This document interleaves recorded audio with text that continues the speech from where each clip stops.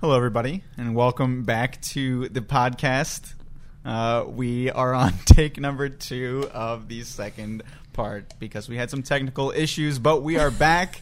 We were just discussing the fact that we maybe do actually have a name for the podcast. All I said is it is capital T, capital P, the podcast. But last time we established or the it. podcast that shall not be named. Yeah. We're just going to make it longer every week until we have a full sentence going down. But welcome back to the podcast. Last week we did call it tentatively Beer Time with Books. That was the tentative term. But for this podcast, we're going to start it off the same way. We're going to introduce everybody that's on the podcast today and what we're drinking. Hi, I'm Jamie. I'm back. I'm drinking the same thing as everybody else. I'll introduce it.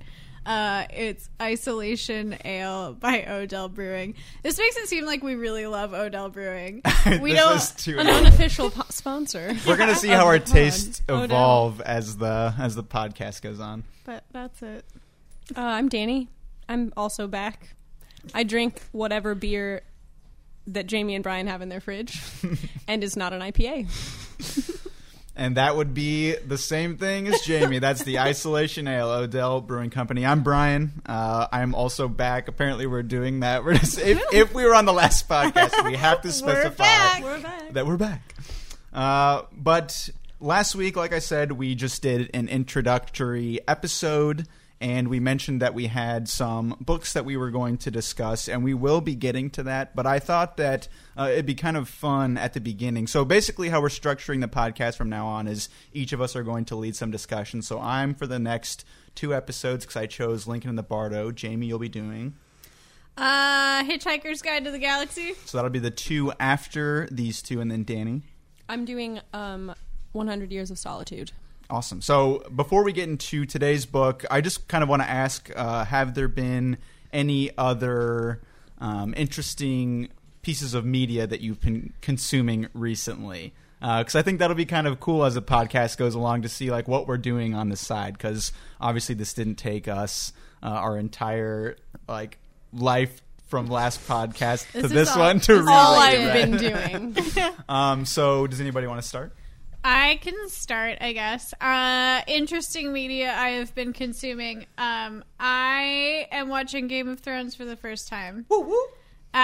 So that's exciting. Brian Dun, dun, dun, dun, dun. Brian wanted me to watch it, and I never have. And we talked in the last episode of the pod about how I'm finally getting into fantasy in my old age. So I'm enjoying it. We just finished the first season of Game of Thrones. We went through it in like a week and a half. Yeah. I think. It's been fun. I like it. Yeah, I have feelings and thoughts, and I know everybody else has already read them and already seen it, but I would prefer a show that was just about Khaleesi. Fair enough. I would watch that spinoff. Yeah, that's all I want. Danny? I recently started watching The Great British Baking Show. My parents keep talking about that, and my brother-in-law and my sister, they love it. I thought that I wouldn't like I didn't see any reason why I would be interested in it. Mm-hmm. And then I just was like, oh, this seems light. I'm going to put it on. And then I watched a season and a half last weekend. Nice. And it's just nice and so non-competitive, and they're just so lovely on it. And they even help each other when the challenges are the time is up, and they are helping each other at their stations. It's really nice. It's refreshing and wholesome. Yeah, after lots of Gordon Ramsay calling people idiot sandwich. It's the opposite of that. And you're a smart sandwich. you're a smart one. I just didn't think that I was going to be interested in it, and then by the 5th episode, I was like, "Oh, clearly that tart is underbaked." That's of course he did. He's had all of these things that he's learning about tarts specifically. Extremely underbaked. I would never. Yeah. So that, and then I also started listening to My Favorite Murder 2 weeks ago, which is not super new, but I had just never listened to it, and I really like it. I'm 20 episodes in, and it's good for true crime. Nice. And recently, obviously, Jamie mentioned Game of Thrones. We're making our way through that. I've been playing a lot of the Fallout video game series, and I've been enjoying that a lot. It's made me listen to a lot of 1940s jazz, because that's the soundtrack of the game. Yeah, it is very specific as I go around. Jazz. It's like big jazz bands. Yeah. Like, I mean, that's jazz. Big band. I know, but it's like... They had the Beach Boys in like Fallout music. 76. It's like 1940s pop music. Yeah. Yeah, and it's fun. I like the game a lot, and I like the storytelling as a part of it. And, you know, as a fan of books, I do enjoy a good story, and I think that in certain instances that game does nail it quite a bit. So that's been the media we've been consuming. But for this week, the very specific thing we'll be talking about for the second episode of the podcast and our first book of the podcast, we're going to be talking about Lincoln and the Bardo by George Saunders. And we had kind of been discussing a list of books that we wanted to read for the podcast, and I had been wanting to read it for a while. This book was talked about extensively on BookTube, and a lot of people absolutely loved it, and it won the Man Booker Prize. So it had garnered a lot of praise from all sorts of places. And so it seemed like it was up my alley. It had the historical fiction aspect, and there were a couple other things that I had seen that it kind of uses an experimental structure. And so I thought it'd be fun for the podcast, and we read, as we mentioned last week, about halfway through the book.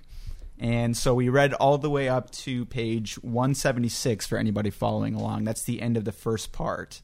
And so I'll be leading the discussion for the next 2 weeks, and I'm really excited about it because the book has been a lot of fun, and it was funny to hear the thoughts of both of you guys during the week, because there were very particular moments. One of the first things that Jamie said to me was, after she had started it, she mentioned something that's also going to be a new segment for the podcast, the Too Long Don't Read titles. and that's TLDR titles. Yeah. So Jamie mentioned that it was. Oh, yeah. I said that I had only read like maybe 3 or 4 chapters of the book, and I said it reminded me of the Eddie Murphy classic Haunted Mansion. I have seen that. Eddie Murphy triggered it did so it for it's me. Only me. I was going to say, did so it for me. I said that I didn't know what you were talking about, and I told Danny about it in our group text, but I have never seen the movie. Yeah, so Haunted Mansion, if you haven't seen it, is a Disney film in which Eddie Murphy with his family moves into an old house that is haunted, and all of the ghosts are like really whimsical and kind of funny. And that's what this book reminded me of. The characters are, yeah. Except I told Brian it was sophisticated Haunted Mansion, because it's definitely not a Disney movie. Yeah, I would agree with that. Even not having seen it, this does not quite have the Disney vibe, but that's the TLDR title. We're going to have one for every book, and that's the one for this one, and probably the title of this episode. And then also, I think it should be the title. TLDR, Sophisticated Haunted Mansion. And so for Danny also, she had texted when we had a group message going, and Danny had asked if she wanted, or if she could read more. She got to the end of the section, and she said this is the quote here. She said, "Are we allowed to talk about the book over text outside the pod? Next text, because all caps, I love it." And so after that, we said what we had been saying for a little bit after the last one, # save it for the pod. So we're there officially. Save it for the pod. We're on the pod. So what part were you at? I guess you had just gotten to the end of it, and you were excited to read more. What was kind of spurring you on at that point? I think I was like 30 pages from the end of part 1. And I mostly I think whimsical is a really good word to describe the characters so far.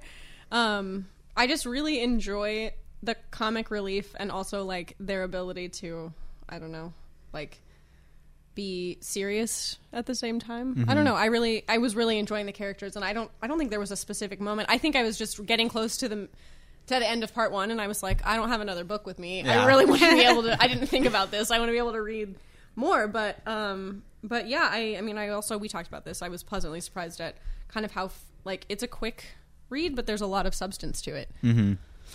Yeah, and that's the thing is I really didn't know that much about the book before going in. I thought it was going to be a lot more sad than it actually ended up being. But we will get to that in a second. I think it is important when we're getting to talking about the first part of the book that obviously that's going to be very different than where we're at the end, where we have the majority of the story, or at that point, all of the story. A lot of what happens with your first impressions, at least for me, and you guys can kind of share your thoughts on this as well, but my first impressions are often on the structure of the story. And there was a very unique text structure to this one, obviously. Anybody that's picked up the book, if you're in the middle of it right now listening to this podcast, you know what we're talking about. But I think it really creates a unique experience if it's, playing with typical structures of a novel. Oftentimes you'll tell somebody if you're reading a book like, oh, this one has short chapters. Like, that's an easy thing to tell somebody. And that's like Cat's Cradle, for instance. That's what I've recommended to a ton of people because it has really short, succinct chapters. You'll say like, oh, it's dialogue only. There's J.R. by William Gaddis. It's all dialogue. That's just stuff that you tell people. So on this one, it is kind of unique. And I wanted to kind of get your guys' take on the structure that you saw. I know, Danny, you had some thoughts specifically that you didn't necessarily like. So do you want to talk about that? Yeah, I really don't have a problem with like the structure. The only thing that I don't like is that I don't know. It was confusing to me at first. It's written kind of. It struck me like it was written like a play almost. Like it feels like a play. Because of the way that the dialogue is written, centered, and then like the names of the people who are speaking are under the dialogue. But it just seemed a little bit confusing to me because like you don't see, it's easy to see like visually, but like you don't notice necessarily who's talking immediately once when you start reading what they're saying. You read what they're saying and then you see who's saying it. At least that's how it felt to me. Yeah.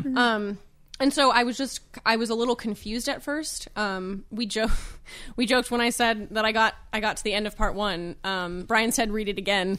And then I was like, that isn't a bad idea. Then it actually happened. Yeah. And I read like a third of it again and I picked Which up. I'm impressed. I'm impressed that actually happened. For the record, I never do that. I have never reread a book so quickly. But I wanted to see what else I could pick up. And so I definitely picked up more. It was less confusing the second time because I knew, I was familiar with the characters and everything, of course, but I just was a little confused. I'm confused why he chose this, or I'm interested in why he chose this structure because to me, if you're going to write it kind of this way, like I would like to see the characters' names, like, in like you see in a script, right. You see their name and then you see what they say. Yeah, that confused me at the beginning as well. It took me a second and that's something that I personally enjoy. I like experimental structures in novels, and I like the feeling of getting lost because of that, because you're learning that style. And I won't say that it took obviously that long because a few pages in, you understand where, because like the chapter ends, for instance, or it's like the first text of the chapter, and you start to realize that is how it's written. But I like being able to have the author teach me as I go, which like in this it's pretty easy because you're just going to naturally be going quickly along with it. But that's something that I always enjoy. But I know that Jamie had also said that she had some confusion at the beginning when we talked about it. Do you want to talk about kind of the experience with you at the beginning? Yeah, I have a lot of thoughts. But what Brian's referring to is I started the book before anybody else, and I went into it like not knowing anything about it. I knew Abraham Lincoln was involved, and that's literally all I knew. I didn't read the back of the book. I didn't know it was like about his son dying, which also we haven't mentioned at all what the book is about. Oh yeah, we'll get there. Okay. But I didn't know it was about his son dying. I didn't know that there were like ghost characters. I knew absolutely nothing about it. And the first 2 pages don't have that structure. Like you don't see anybody being like cited. Right, right. You don't have like a reader that's called out to you. And so I read the first 2 pages and I was really interested in this story of this guy getting married to this young woman and like all this. And then it suddenly changed and like other people were talking and I did not know what was happening. I was like fully like, I don't know who these people are. I don't know why this is happening. And then the next chapter was all different people and like historical citations, excerpts.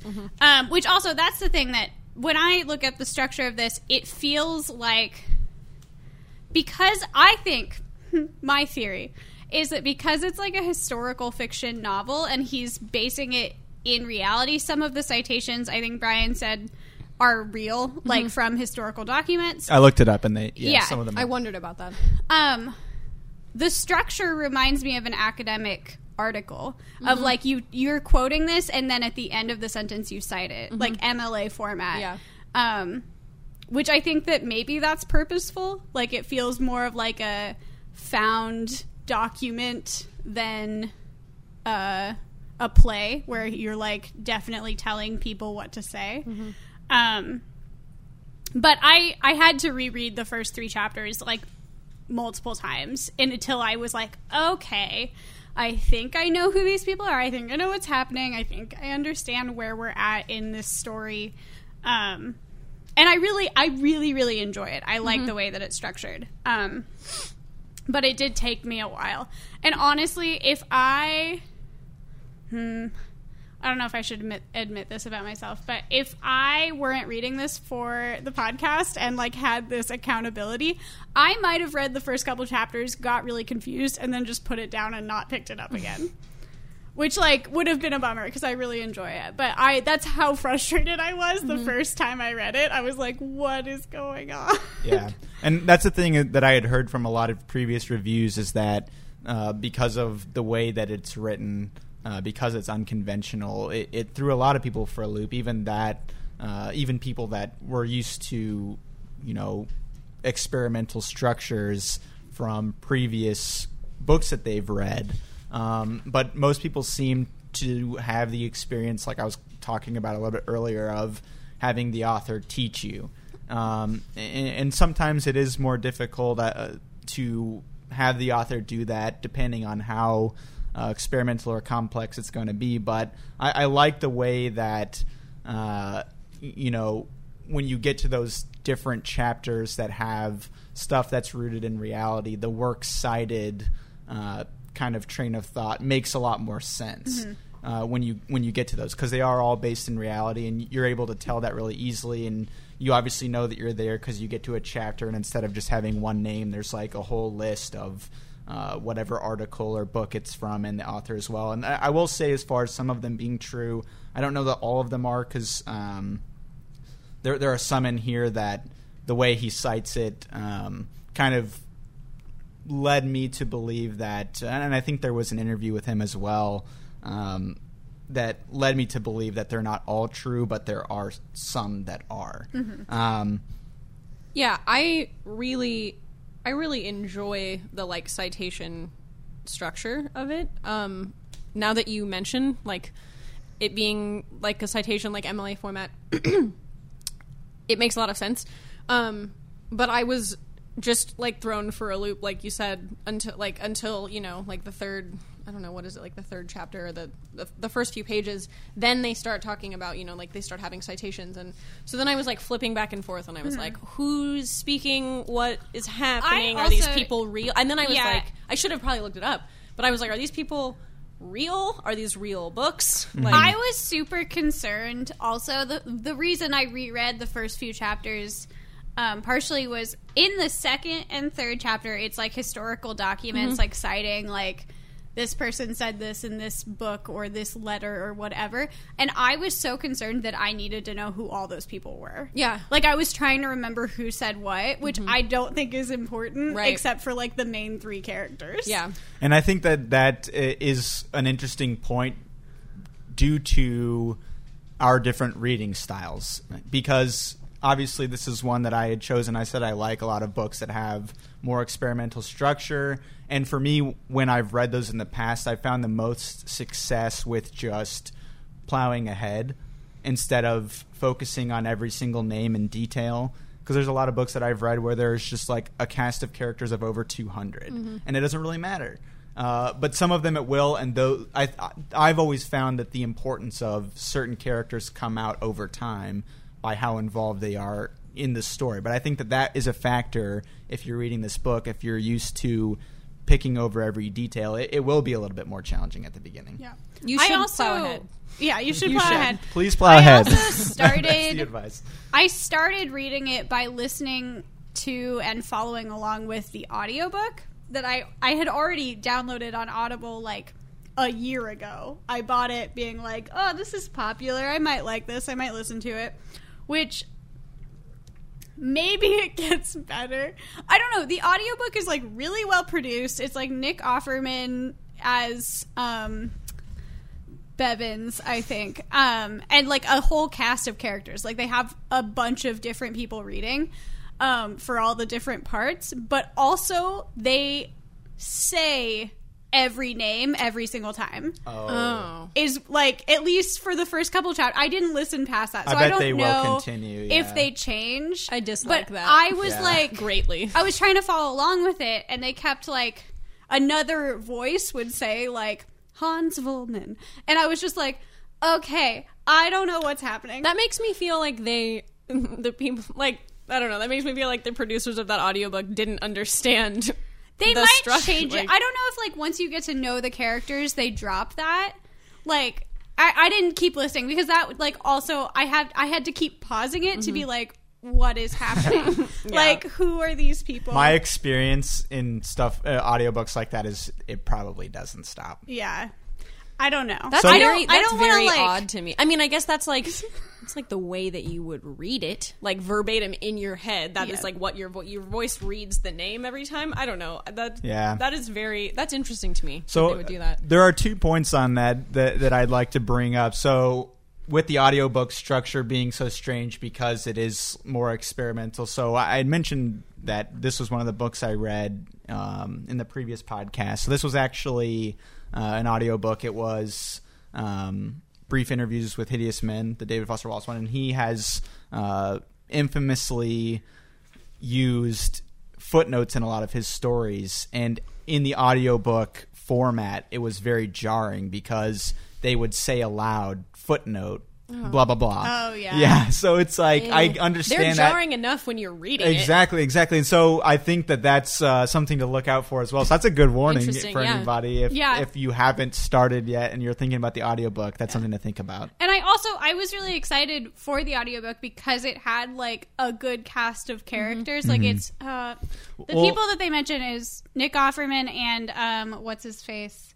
that writes books that are funny. David Sedaris. David Sedaris, I think, is another one. So here's a point on that. The second point here is Nick Offerman is actually friends with George Saunders and had been before this. And so him, I can't remember his wife's name, Nick Offerman's wife, but she's in Parks and Rec. Megan Milani? Yes, Megan? okay. Something. So they have known George Saunders, and what I found out is normally George does the audiobooks for his own stories. And so here's another thing that I think we might have mentioned last podcast. George Saunders has only done short stories and short story collections. This is his first novel.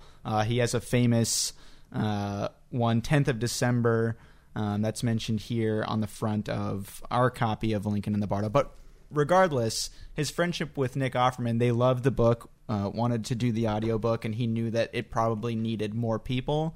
And also, in working on this, I believe, from what I had seen, maybe it was an old article, and I don't know what the progress is on it, but Nick Offerman and Megan Milani are going to produce either a movie, I think it's a movie or a series of Lincoln in the Bardo. Cool. I would like that. I would too. So They should call it Sophisticated Haunted Mansion.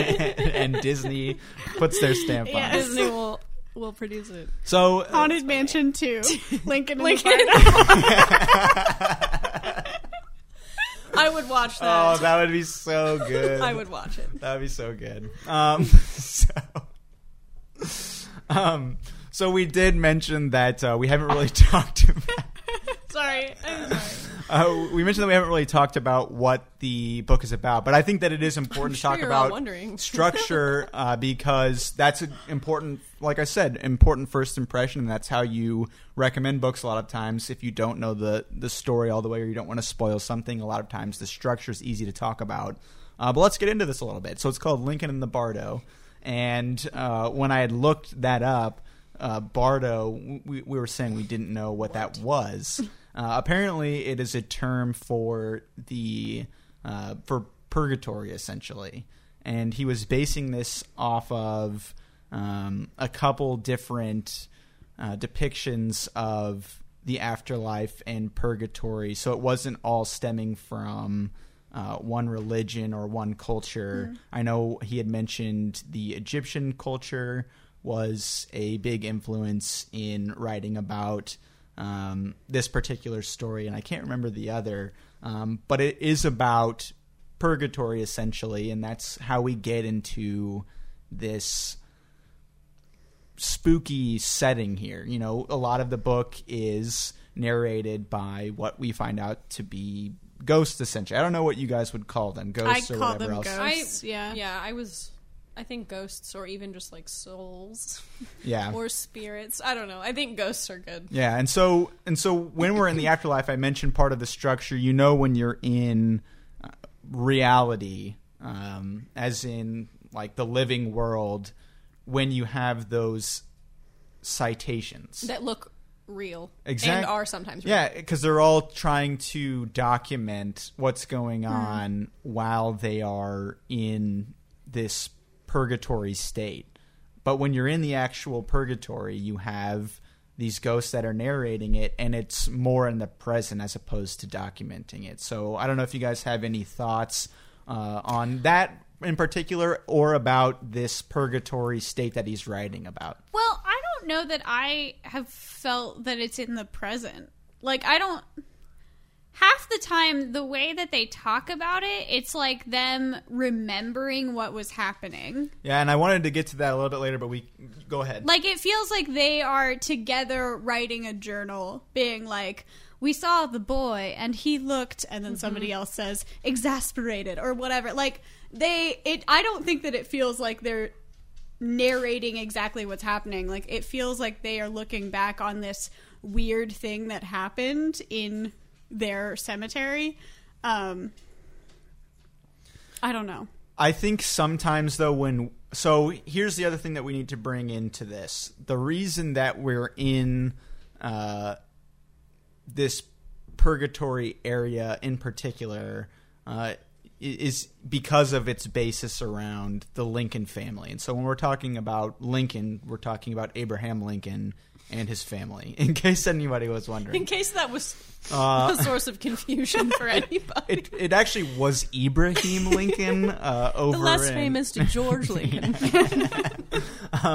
So basically, the period of time that we're focused around, and it is a very, at least so far, I don't know how much we're going to spread this timeline, but it's focusing on the period of time that Willie, Lincoln's son, was sick and passed away. And so they are talking to him, and I think I found instances where I felt that they were talking to Willie in the present, and they're surprised when Lincoln is coming to visit him, because that's the inspiration for the... That's exactly. I went back and forth, like, in a few chapters thinking one thing, and then, you know, like in the next few chapters just kind of being like, so are they telling a story, or is this actually happening? And then Willie's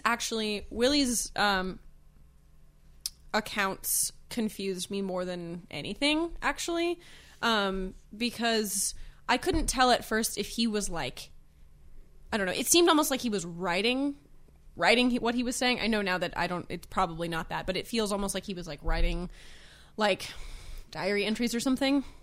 The way that he was, the way that the structure of his paragraphs, I don't know, they're kind of piecemeal, and I was just kind of like, so is this like the way that an 11-year-old boy thinks? Is he like, what's going, you know, I was confused about his dialogue a little bit. I want to bring that there's up. no like punctuation, really. He doesn't finish his sentences. Willie's is the most different out of anybody that actually has a speaking role where it's not an article. I noticed that multiple times where, like, instead of periods, sometimes it'll be multiple just spaces. Like a bunch of spaces. And His is very particular. It's like...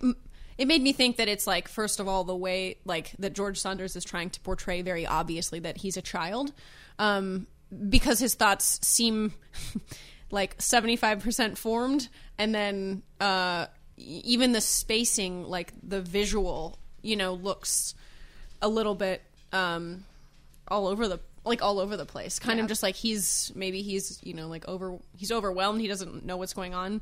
So like I think. Visually, it plays a part, too, which is really interesting. That's not something you would get if you were listening to the audiobook necessarily. Yeah, that'd be hard to... I doubt on the audiobook they're saying... Oh, yeah, I didn't get that far. Yeah, no, that's right. I mean, I don't know. Maybe they do in this audiobook. But, yeah, I don't know. I'm really interested in Or maybe there's, Willie's. like, weird pauses where they're like, I was walking, and I saw. Like, that's how he writes. That's how he speaks. Or I don't know. I don't know. But, like, the main two ghost characters, Roger and Hans,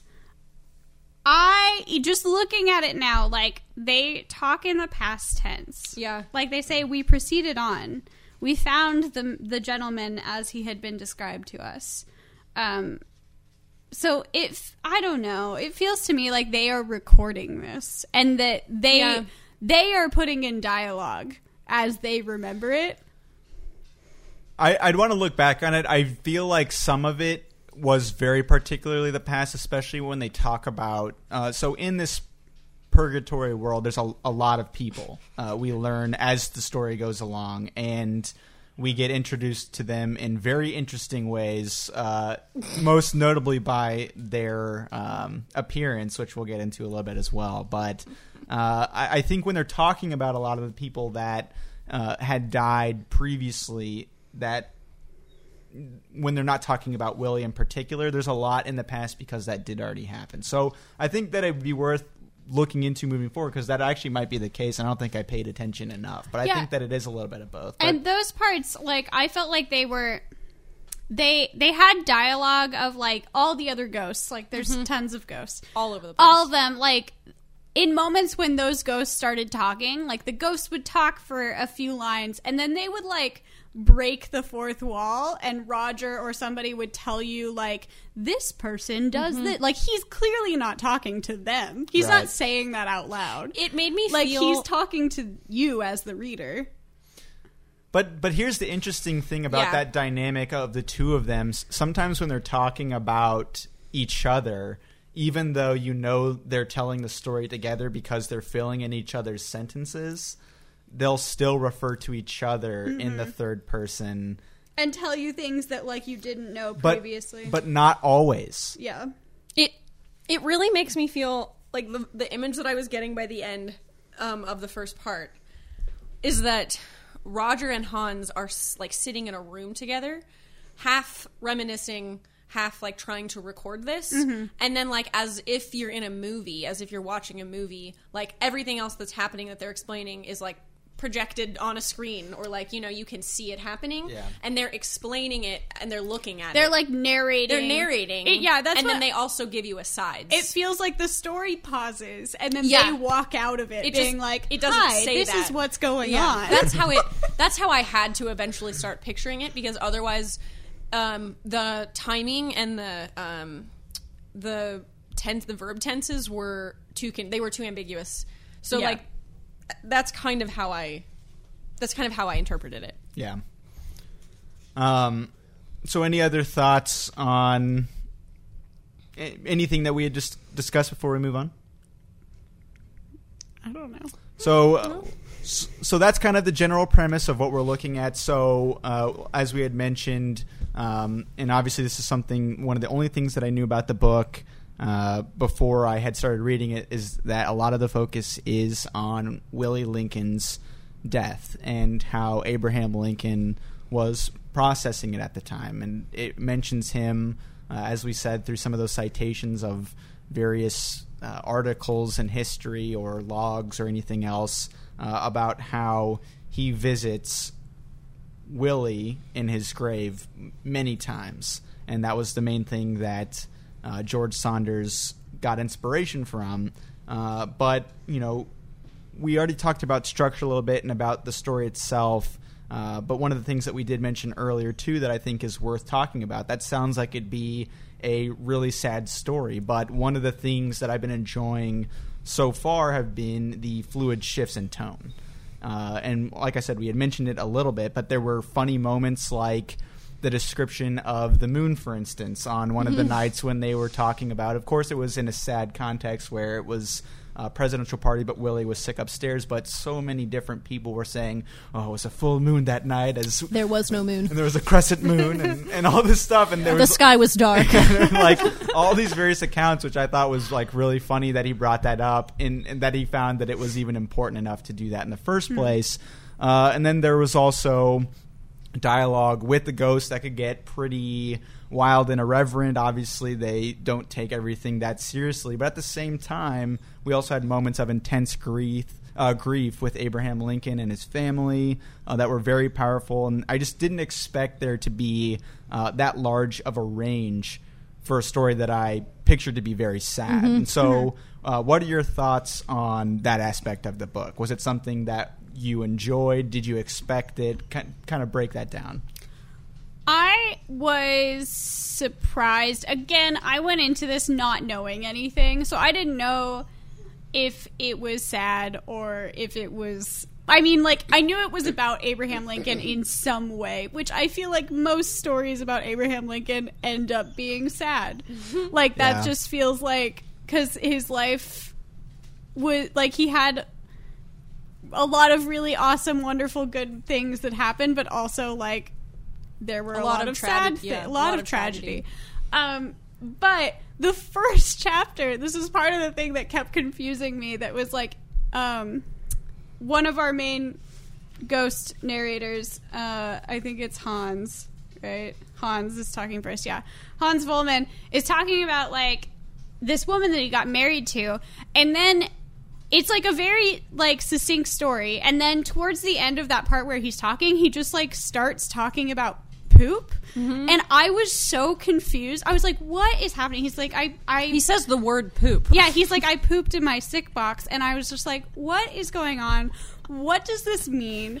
Why? And like, I didn't understand that this narrator was dead, and that's what it's like. He died, and you excrete things when you die. Like, I didn't understand what was happening. So I was really surprised in that, like, moment of, like, this feels weird. Yeah. This feels like it doesn't match the tone of what was just happening. But I do really enjoy, like, the whimsical sides of the main narrators, and also those moments of, like, historical inaccuracies. The moon one, I remember I read that before Brian had started reading any of the book, and I was sitting there being like, I want to tell him about this because it's funny. And it goes on for so long. Yeah. Like, it's not like he does like 3. He does, like, it's a a whole lot. chapter of just, here are descriptions of the moon that are not the same on the same night. Like, very specific, like, I could see the moon through the 3rd floor window and it was covered by a cloud, and then, like, other people were just like, there was no moon. Yeah. The sky was you could dark. see no stars, And, yeah. no moon.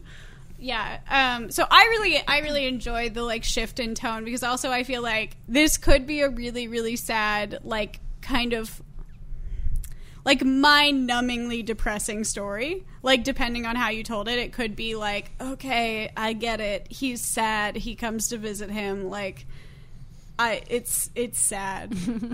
But I like the whimsical asides. Danny, thoughts?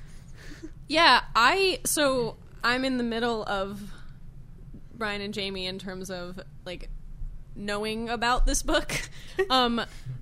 Brian knew a lot about it, and I really only knew, like, what I read from the inside cover. And what stuck with me was it says that it unfolds in a graveyard and it's narrated by a dazzling chorus of voices.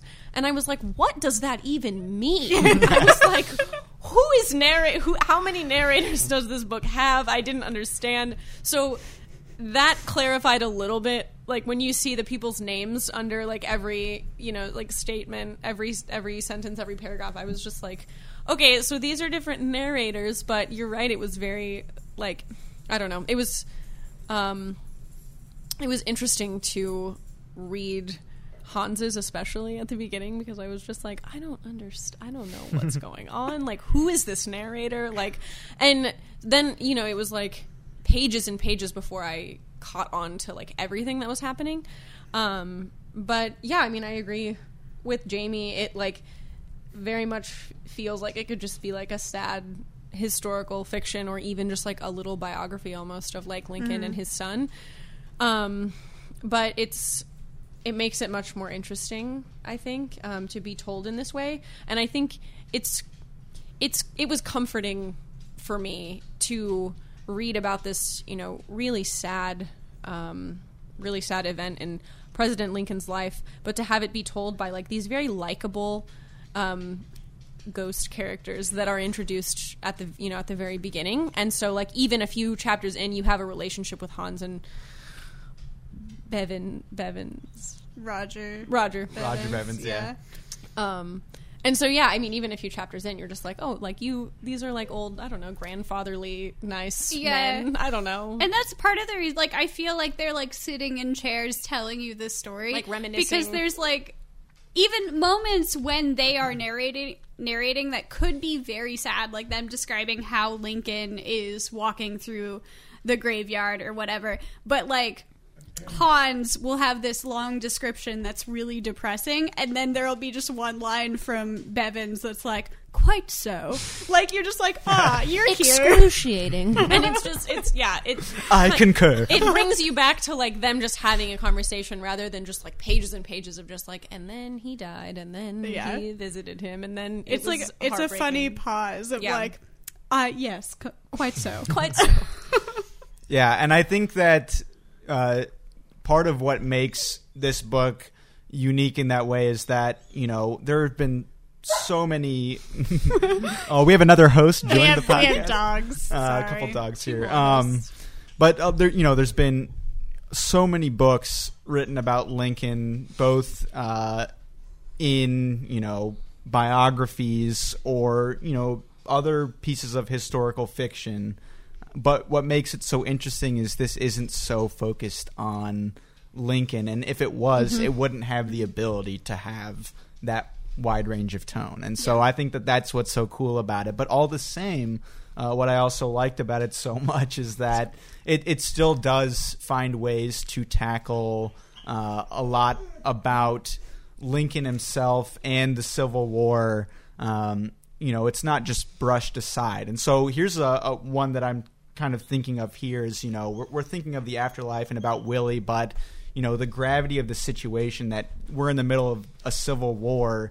This had happened in a chapter where they're finally getting the actual numbers of how many people have died thus far.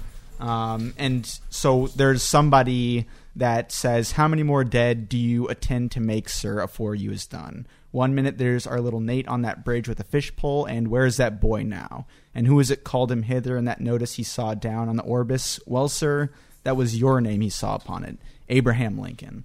And it's still bringing up the fact that, like, despite the fact that Lincoln is grieving, and that's on page 154 in my copy here for anybody wondering. But, you get this outside perspective where, again, it's not just focusing on Lincoln and becoming the same story.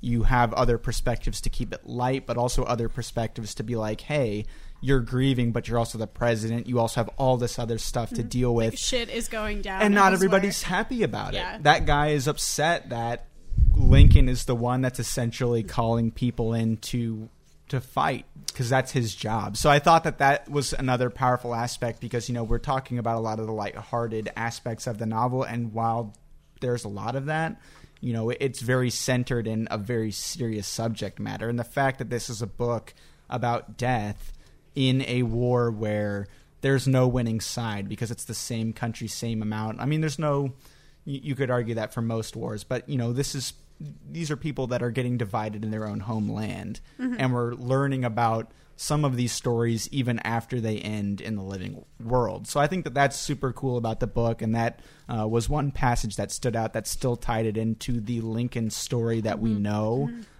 so that it's not just pushed aside in the book, but I appreciate the other aspects of it too. Yeah. And you also, there was a moment past that, I think, that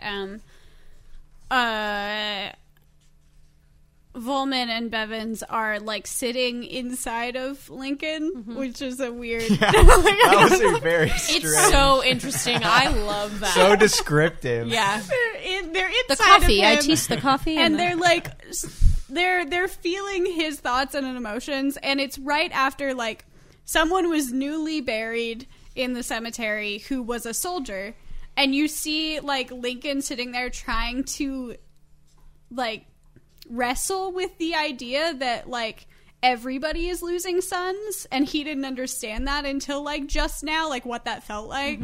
And he feels like he's like at a weird crossroads of like, what do I do? Like, am I supposed to just stop and be like a weakling? Like, how I have to keep going, but also like, now that I understand how this feels, like it sucks. Like is such an interesting perspective on him that I had never, addressed before. That he, in the middle of all of this, like also lost a son, but from other circumstances, and how he might have dealt with that, we don't know for sure. I don't think, but I really liked that moment. Yeah. And the thing that is also something that's cool that ties both of those aspects together is, with that aspect, and I may be getting this wrong here in what I interpreted from it, but they did talk about a point where the two main narrators had a connection to Lincoln because of that period where they sat in him or whatever. And they then used that because they talked about it for multiple pages of like, after that experience, I, felt more close to Lincoln. I understood him a lot better. And I think they have a moment where they actually tell Lincoln's thoughts. Like that's part of the story that they're telling, which I think is really cool because, there are some pieces of information from that time in history of how Lincoln handled his son dying and some of the thoughts that he had. But when you get to that moment, it's just showing how much he still cares about this boy that was so good. There were other chapters that were like talking about how great of a boy Willie actually was. But I thought that it was cool that you got Lincoln's inner thoughts that weren't from an article for the first time. Pretty much the entire book, you're getting those inner thoughts. So it's practically like Lincoln's telling you himself, but it's from Hans in that particular instance. So I thought And that was also, cool like, that it molded both of those aspects together. Hans and Roger like realizing who he is. Yeah. I love Right, that yeah. moment. Because Like, they are the both I believe it is indeed. The they're president. both so old and they haven't like there's Oh, like I That love was great. It was there's a lack of acknowledging of where they are and what's happening to them and how much time has passed. And so they're like, I believe it's Lincoln. It's President Lincoln. They but wait, they feel it because they learn it. the president is so and so. They both Polk. have different ideas on who the president is supposed to be, and then they like suddenly gain knowledge after like embodying Lincoln. They're like, oh, there were like eight when presidents. I died, when I died, it was Polk. But now I've been here for a little bit. Yeah. Which was I loved that moment. I don't know. think also now that you say that, like part of the confusion that I felt like at the beginning and the ambiguity we were all kind of talking about is that the main characters kind of refuse to acknowledge What's where they are happening. and what is happening. Right. Yeah. So it's not like, they sit you down and say, we are ghosts and we're going to tell you about, or like it is the year 1862. They don't know. No. And they like have refused to acknowledge it, or they, they don't think it's pertinent information. And so that's also like part of the ambiguity that I felt I'm realizing now is that like the main characters don't help you. Yeah. They don't really help in terms of like, telling a story to people. Yeah. They don't give you a setting really. There was a moment where, like, one of the characters, they were describing one of the other ghosts, and they were like, he's been here for quite a few years. And, like, in my mind, I was like, okay, so he's been here for, like, 2 or 3 years. Like, yeah. But then that guy started talking about, like, a street, like, on this corner, there's this hotel. And then the other ghost was like, nah, dude, that's a field. And I'm like, how long has he been here? Right. Just hundreds of years. Yeah. Like, I don't... The timeline is like learning about how long all of them have been there, and then like when all of the other ghosts come in, like when they're when they share all of their thoughts, it's just like it confuses a little more. I don't know. Cool. Well, I think we're getting a little bit far along on the discussion, so obviously we have another half of the book. So we're just going to get to some final thoughts here. And obviously, if anybody's listening, if you're on YouTube, you can leave some comments below. We'll be checking those out and responding to some. Somebody will. But the thing I want to end off on is, obviously, this is a part 1 of 2. We're going to be finishing the book next week. So in part of your response, I'm curious on where you think the book is leading, if you have any thoughts on that at all, and also any other final thoughts of things you liked or disliked, or things that relate to other books. It's kind of a free-for-all, but just kind of your final thoughts here. But the main one is, where do you think the book's going, if you think it's going anywhere? So I'll just start so you guys can have some time to think about it. One of the cool things that I really enjoyed, which this is something that tied in a little bit to a book we talked about last week, is there's a particular slang that's used in this story. And so when they're talking about people dying, what their dead body looks like, or where they're housed, for instance, they say like sick box. That would be their grave, their coffin, and then sick form, that's their dead bodies. And it kind of gave me some flashbacks to A Clockwork Orange. We talked about that last week, how they kind of have their own slang. And I know that it's a little bit more minimal, but this ties into another point from earlier on in the podcast, in that I like a lot of unique aspects to books, and that includes if they have their own slang, because it really ties it to that world. There are certain things that you still hear from A Clockwork Orange, like horror show. You know exactly what they're talking about if you have read that book. Same thing here. Not every book's saying sick form or sick box, which I think is kind of a cool thing, that not only is there a unique structure, but there's a slang that's involved in this purgatory state.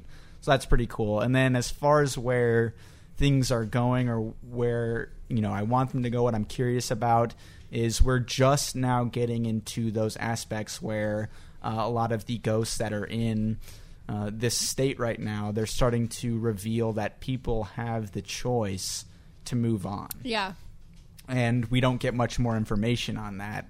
And, we don't know why the narrators haven't chosen that. Obviously, they've been here for a long time. What's holding them back? Do they have any other motives to why they're here? And what's Willie's choice going to be? And how does that kind of resolve there? So those are a couple thoughts from me.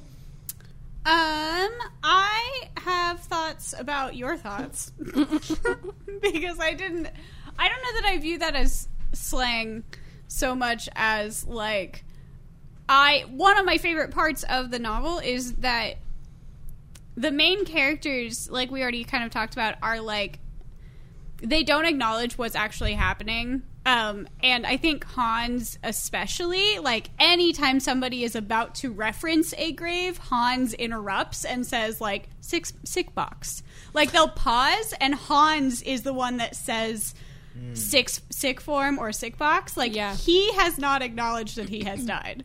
That is, like, fully obvious to me. Interesting. I hadn't realized that it was only him. I'm pretty sure it's only Hans. So I noticed that too, but my interpretation was the opposite. I interpreted as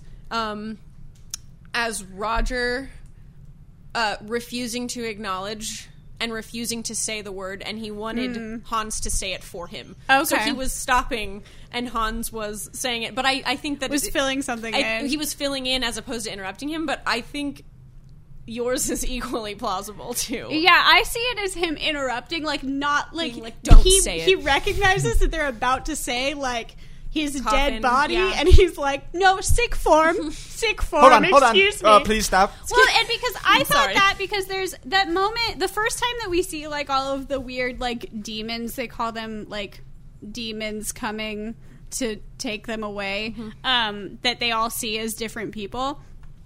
Hans, the people that come to take him are, like, a bunch of brides. And at the bottom of page 98, they say, "Are you sick, Kugel?" Like, in quotes. Like, are you sick? Do doctors put sick people into sick boxes? I don't recall that practice ever happening. Like, he, like, knows somewhere deep down in him that that's not right, and he's not acknowledging it, which I like that. I think that's my favorite part of the book is, like, there's... Those characters are whimsical. Hans and Roger are both kind of, like, funny, like, I don't know, almost like the cranky, like, old men Kind of like Muppets. crotchety old men, yeah. Like, in the background, like, commenting on everything that's happening, but in, like, a whimsical way. But also there's something really sad about both of them. Yeah. Like, really, like, they are tormented in a lot of ways. And they have to be because they're still there. Like, that's Yeah. part of, you know... Because that's the thing is somebody that did pass on did it almost immediately. There was a moment in the book that they were surprised. They're like, wow. like, he did it. All right. He's out. Bye. He's missing out on a lot of good stuff, but maybe it's not that great. But also, like, the main arc of the story right now with Willie is that they want him to move on. They're like, young people aren't meant to be here, and we don't understand why he is struggling to move on. So I guess that's what I see going forward. I assume that the resolution of the story will be, like, Willie finds a way to move on. Like, something resolves the issue that he's having. But maybe that's, like, too perfect of a bow to wrap up the story. But that's kind of what I'm expecting is just, like, them trying to help him. Danny? Yeah, to go back to the sick box talk, on page 5, like, at the very beginning, I think it's Hans has just only been speaking. It's only Hans. He says, per the advice of my physician, I took to my sick box, like, a sort of sick box was judged. So, like, he's refusing, like, that he has died. It's not, that's, like, the ultimate euphemism. Yeah. Like, per the advice of my physician, like, you're dead. You had to go into that coffin. Like, you didn't choose to do it.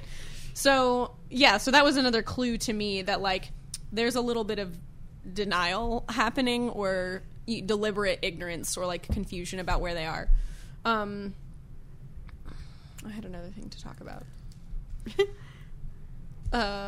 Well, I guess in terms of, like, where I think the book's going to go, how it's going to resolve, I was a little confused at first because they kept talking about the children being the ones who moved on really quickly. And I was like, okay, so is it only the children who are allowed to move on? And then I started thinking about in Harry Potter, when they talk about the ghosts, they talk about how the ghosts are like spirits who have chosen to stay in basically purgatory ghost world forever. And they always speak of the people who have chosen to go on in a pretty wistful way. And I get that as well.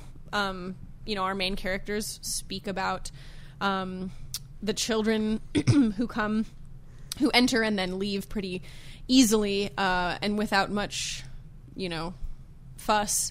They speak about them pretty kind of wistfully, like they wish it were that easy.